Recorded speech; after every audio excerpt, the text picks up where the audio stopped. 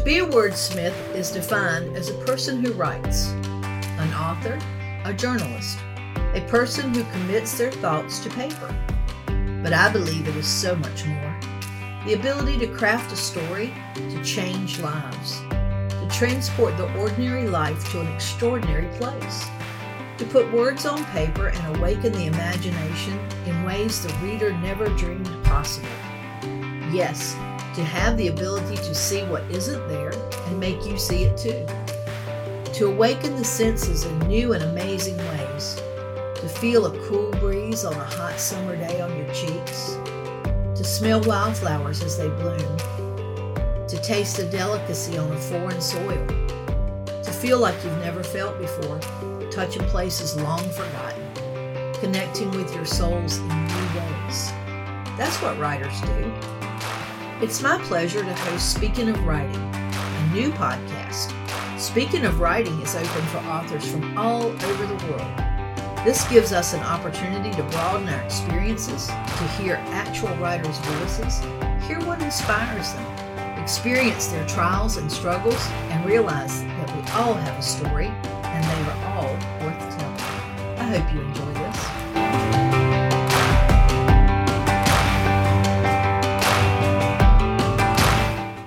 Hi, this is Rose Cushing with Speaking of Writing, the Authors Podcast that covers international writers. My guest today is NC Matheny, and he has written a great book called A Hard Way to Go, The Horse of a Lifetime.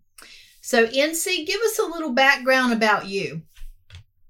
Oh, thank you so much, Rose. Greatly appreciate this opportunity. Background about me,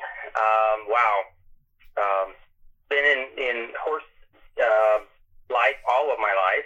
Started riding horses when I was like 4, and just did pleasure riding, didn't do any showing, and just made lifelong endeavor with horses. And then along about in the early 2000s,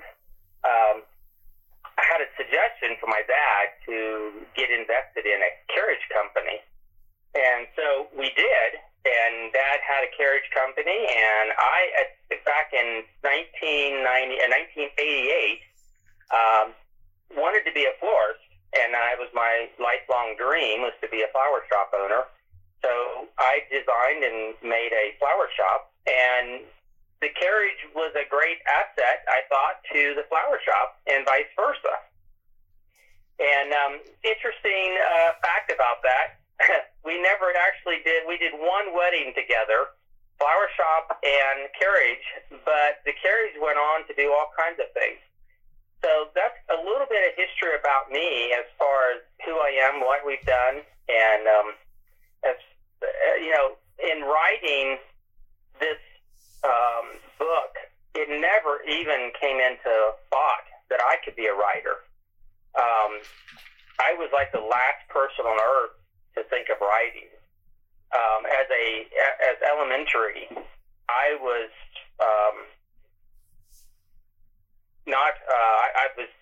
I couldn't read. Writing was challenging. As far as, actually reading, they would actually send me down the hall to special reading class. And the only thing I remember from that is phonics. That's the only thing that helped me was an old program called phonics. And but so for me to write a book was completely out of the thought of the question. And then there were some events that in 2001 that was just life-changing for me. I actually was building a new house, and the plan was it was a July 23rd. The plan was for me to open the house up. The shell had been constructed for me to open the house up for it to cool off, so my dad and I could work on the inside of the house to insulate and wire and do things at our own pace. Well, I was 15 feet up on a ladder, and it slid out from underneath of me and left me free falling to body slam a floor 15 feet below. Wow. From that experience, literally wiped out every sort of memory I had. From 2001 back was gone. And 2001 forward was spotty. I had a condition called shaken baby syndrome, which literally erases memory. So for me to become a writer was awesome because it gave me another chance at life. And after that experience, the person that goes through this experience, they are able to recall what they've already learned, but it's not available until you see it and do it like that. So for me to relearn the English language and to relearn writing, it all came back from school age, came back very quickly, and now I have confidence in reading, confidence in writing, and confidence in knowing that I can do it. So wow, what twists and turns God takes us on our journey to land you where He wants you. Isn't that the truth? So I enjoyed reading your book very much, and I think you had such an interest in history with the beginnings in the carriage company. You know, as a young guy driving a carriage and stuff, you had some good stories on that for sure. How long did it take you to write your book? It took quite a while. I searched. Writing the book took about 5 years to actually sit down and put notes together. What I would do is I would start and make notes of how to write the book and different notes I wanted in the book. And, like Hemingway says, the first draft is complete junk. And so basically what I did was I made notes, started down through, and what I did is it's chronological of Casey's life and where we started, like back in my my grandfather's history, my parents' history, and then up to where we were in the carriage to find Casey. And so just making notes to start down chronologically through his life, that's how I did it. And then converting the notes to an audio version. And like I said, it took about 5 years. It took 5 years to find my publisher. And then to actually go through the process of, transcribing and writing all the notes off and doing that took about 2 to 3 years to do that. Finding the right publisher is certainly very important. What was your criteria when you were looking? My criteria was very specific, and I was waiting for just the right person. Number one, the person had to be a horse person, because nobody would understand Casey's life unless it was a horse person. And number two, they had to be a Christian. Absolutely. My life is definitely centered around Christ and what He can do to change people's lives. And so you decided to go with Gina McKnight and Monday Creek Publishing?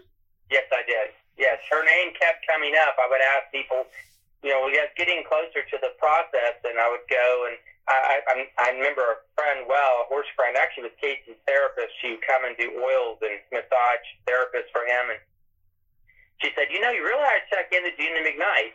And that name would pop up, and I would go looking for her, and I couldn't find her. And then the next person I'd talk, hey, I really think about writing Casey's life into a book. And they said, well, you can find Gina McKnight. She's local. I'd go looking for her number, and I just couldn't find it. I was delivering flowers one night to a horse friend who had a horse wreck, I think. I can't remember what had happened to her. And she said, hey, I just finished doing an interview with Gina McKnight. You ought to contact her. And I said, well, great. Do you have her number? And she said, I do. And it was like pulling teeth to find Gina's number. So we finally got a hold of Gina. I was on a Monday. That was on a Saturday. I got a hold of Gina, and it was a Monday. I got a hold of her. She interviewed me on a Wednesday and took my book that quick. Nice. She says it doesn't happen. She takes about 6 months to evaluate a story and then determine what she wants to do. But I guess God told her that she didn't have a choice in the matter, that she had to take the book. Well, it's quite an unusual story. Casey was a horse that you bought as a colt? Yes. He was orphaned at an hour old, And I had seen him when he was 3 weeks old. He was fine and very healthy. And then our area experienced a tropical depression, and this was in June of 1998. And he had a very, very rough time of going through that tropical depression, and the place where he was did not care for him like they should have. And he went from a healthy colt to literally at death's door. And when I went back to get him, this is what I found was a horse that was emaciated and like literally at death's door. I could not leave that baby there to finish dying. I had to bring him home, and I got him home and literally saved his life. I'm sure of that. So tell us what was wrong with him. I know he had a very unusual disease. He had many unusual diseases, but how we had to end up caring for him was, I think, the most unusual part of it.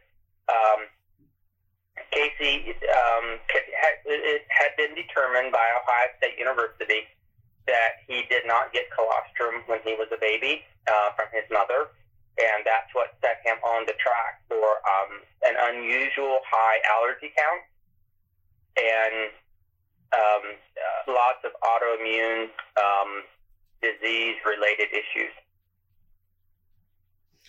And so you had to build special accommodations for him, and in 2003, Dad was increasing the carriage business and said, "You've got to find a place for your colt. He does not belong in the carriage barn." So I had a home of my own, and so I moved him. I built a barn for him and moved him across the road. In the course of, I moved him in August. And between August and November, he had pneumonia twice. And his barn was like every horse barn. I mean, a fan in the window and sawdust on the floor and hay in the loft above. I just kept eliminating, sawdust and we kept the fan in the window, but we just kept eliminating all the things that might possibly be the problem. And when we got done, it was a very stripped down version of what a horse barn should look like. Went from that to which he learned to cope and survive. Then around 2011, the allergies really kicked in, and he even got to the point where he was allergic to flies. He was allergic to his environment, outside, inside. We took him to Ohio State in 2016 and had a full allergy panel done. And we determined that all of the things that he was highly allergic to was all the things that was in the environment in Southeast Ohio. Trees, hardwood, flowers, grass. He was even allergic to the grass he ate. Bedding. So that's when we really did a renovation, and we stripped out all of the extras in the barn, anything we had. And I had housebroke him in 2003 when we learned we couldn't have any bedding in the barn. And literally, he was so well trained. If he was coming in out of the field, I would holler up to tell him to do it on his way in, and the horse would stop and pee and poop before he ever got to the back door of the barn. Wow. And then when he got inside, he was on about a 2-hour, every 2 hours I'd come check on him, and he would do his business for you, and he was just well trained like that. But he, during that time, he spent most of his time outside. I didn't let him come inside very much. And then in 2013, when he almost died of a 360 torsion, that's the colon twisting 360 degrees, we changed and we let him be inside all night. We found that he was really scared at nighttime by himself. And people ask, why didn't we have other horses with him? That's the funny thing. He was a stallion, but he never talked to mares, never talked to other horses. And he was fine to live by himself, and I was here all the time with him, so he really wasn't alone. I worked from home a lot, so. Well, he was probably allergic to them, too. I mean, it would be hard to find. He was allergic to horsehair. Yeah, I mean, there would have been so many things that he could have called. I can see why it was better for him to be alone in health reasons, for sure. Yes. Uh-huh. So how long did you have Casey? Casey was with me for 22 and a half years. That's amazing. That is. I brought him home at 5 weeks old, and he died in my arms at 22 and a half years. What a wonderful life you gave him to the poor fellow that didn't have a chance. He had no chance, none. Literally, when we brought him home, the vet that showed up to come out and check him told me he is 2 days from dying. His body was shutting down. He had the smell of death. And, colts and animals do have that before they die. And that's what he did have that. So. Mm. He went on to live a very, very full life. And the last 2.5 years of his life, I literally moved in with him. I renovated the washroom, and I slept in a bed, and he slept beside me on the floor. That's really, really amazing. I would not trade that 2.5 years for anything. As a horse owner, I well understand. Now let's get back to the book. So you wrote your book and you selected your publisher. Correct. What do you feel like was your biggest obstacle to get your book done, through your trials and tribulations? The biggest part, I think, was to come up with the meat of the midsection of the book is the hardest part. You've got your beginning and you've got your ending. We were working along in this process, and Gina Tedeschi said, you've been on the mission field and you've done mission work in Honduras. She said, let's put that in there, and why don't you mix that in with your journey? And she said, because of your belief in Christ and your biblical value, mix in your mission work to Honduras. So we did, and we mixed in, I did two events with human medicine and then 2 events in Honduras with veterinary medicine. And I wanted to specialize in the equine in that side of it, in the mission. And so we did. We mixed those in along with Casey's life and put it all together and put our adventure into the mission work along with Casey's life as well. And we were down to literally the very end of the book and trying to tie it all together. How do you tie a horse story together when the horse that it's about is alive? It's very difficult. Right. And I was trying to figure out a way to put an ending on it. And this was like in October of 2000. And the end just wasn't coming. Unbeknownst to me, God had a perfect exit to my book. Casey died October 30th of 2020. And he literally wrote his own last chapter. That was probably the hardest time of that book, is to write the end. And then to go back and revisit it, it's definitely hard to go back and try to write it out in story form. That's what I was just sitting here thinking, that I would imagine the hardest obstacle was it being such a deeply personal and emotional story. It's not, like a made up fiction. This really happened, and there's no getting around that. Yeah, that is probably the hardest part. I think the hardest part of the whole ending was the love letter at the end. I mean, I started out, I had 4 pages, and Gina said, "You just wrote a whole book about the love of a horse, and you want to write a love letter that's 4 pages." She said, "Come on, give me a break." So, yeah, that was probably the hardest part, putting the end. And I told you, I said, I'm going to write him a love letter at the end. I think that was probably the hardest, I would say, yeah, absolutely the hardest part is to write that ending, because not only did I live through the finality of laying him to rest, I had to write it out. And then now I have to see it in print, Right. Well, what a beautiful memorial to his life. Yeah, thank you. So, this was your first book. So yes. What's left on your bucket list? Are you working on another story? We are working on another story. My mother this winter sat down and penned out a bunch of carriage stories. A lot of the stories are how she's told me, and from the carriage company, we actually she kept notes of every weekend that we were out there. Now, me being one of the drivers, I didn't get the chance to find out the funny stories on the street corner until after the fact. But that is some of the neat part of this experience. So my mother and I are kind of working together on this, kind of collaborating together to make this happen. It'll be in the future. I'm not pushing for it in any time soon. I think I really want to enjoy Casey's book and continue to push it out there and let other people see what an impact, of course, in their realm, what a difference they can make in that horse. You may not change every horse in the world, but you will change the life of that one horse. Well, I know a lot of my friends have said to me that they thought they were saving the horse, but the horse was saving them. Correct. That's absolutely true. Definitely so. So, what do you think has been your best marketing strategy for your book?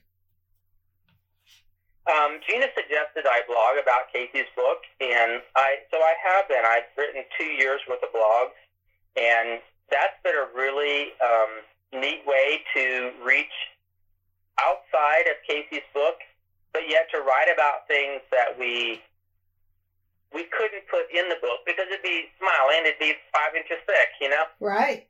So, we were able to write blogs about him, little short stories. That's been a really good tool. And I noticed by the counter, I keep a real close data count on the website, has a data count or a hit counter. Uh-huh. And I watched that consistently, month after month, we stay between 300 to 500 hits on our website. Good.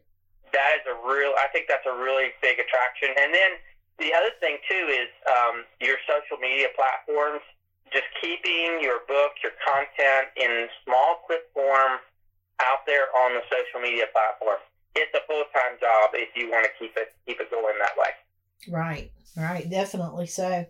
I think the blog was really smart because the people fall in love with the story and want to continue learning more.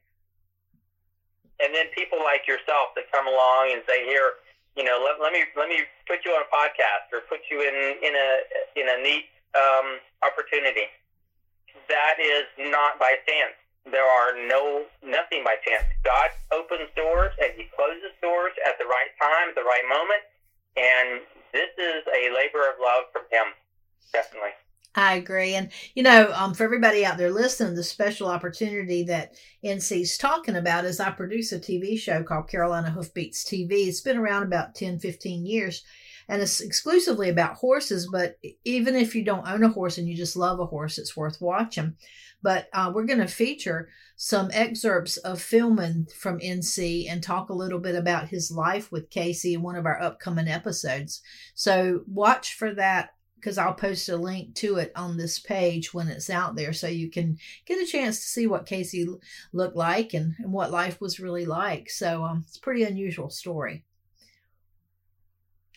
Well, thank you so much for this opportunity.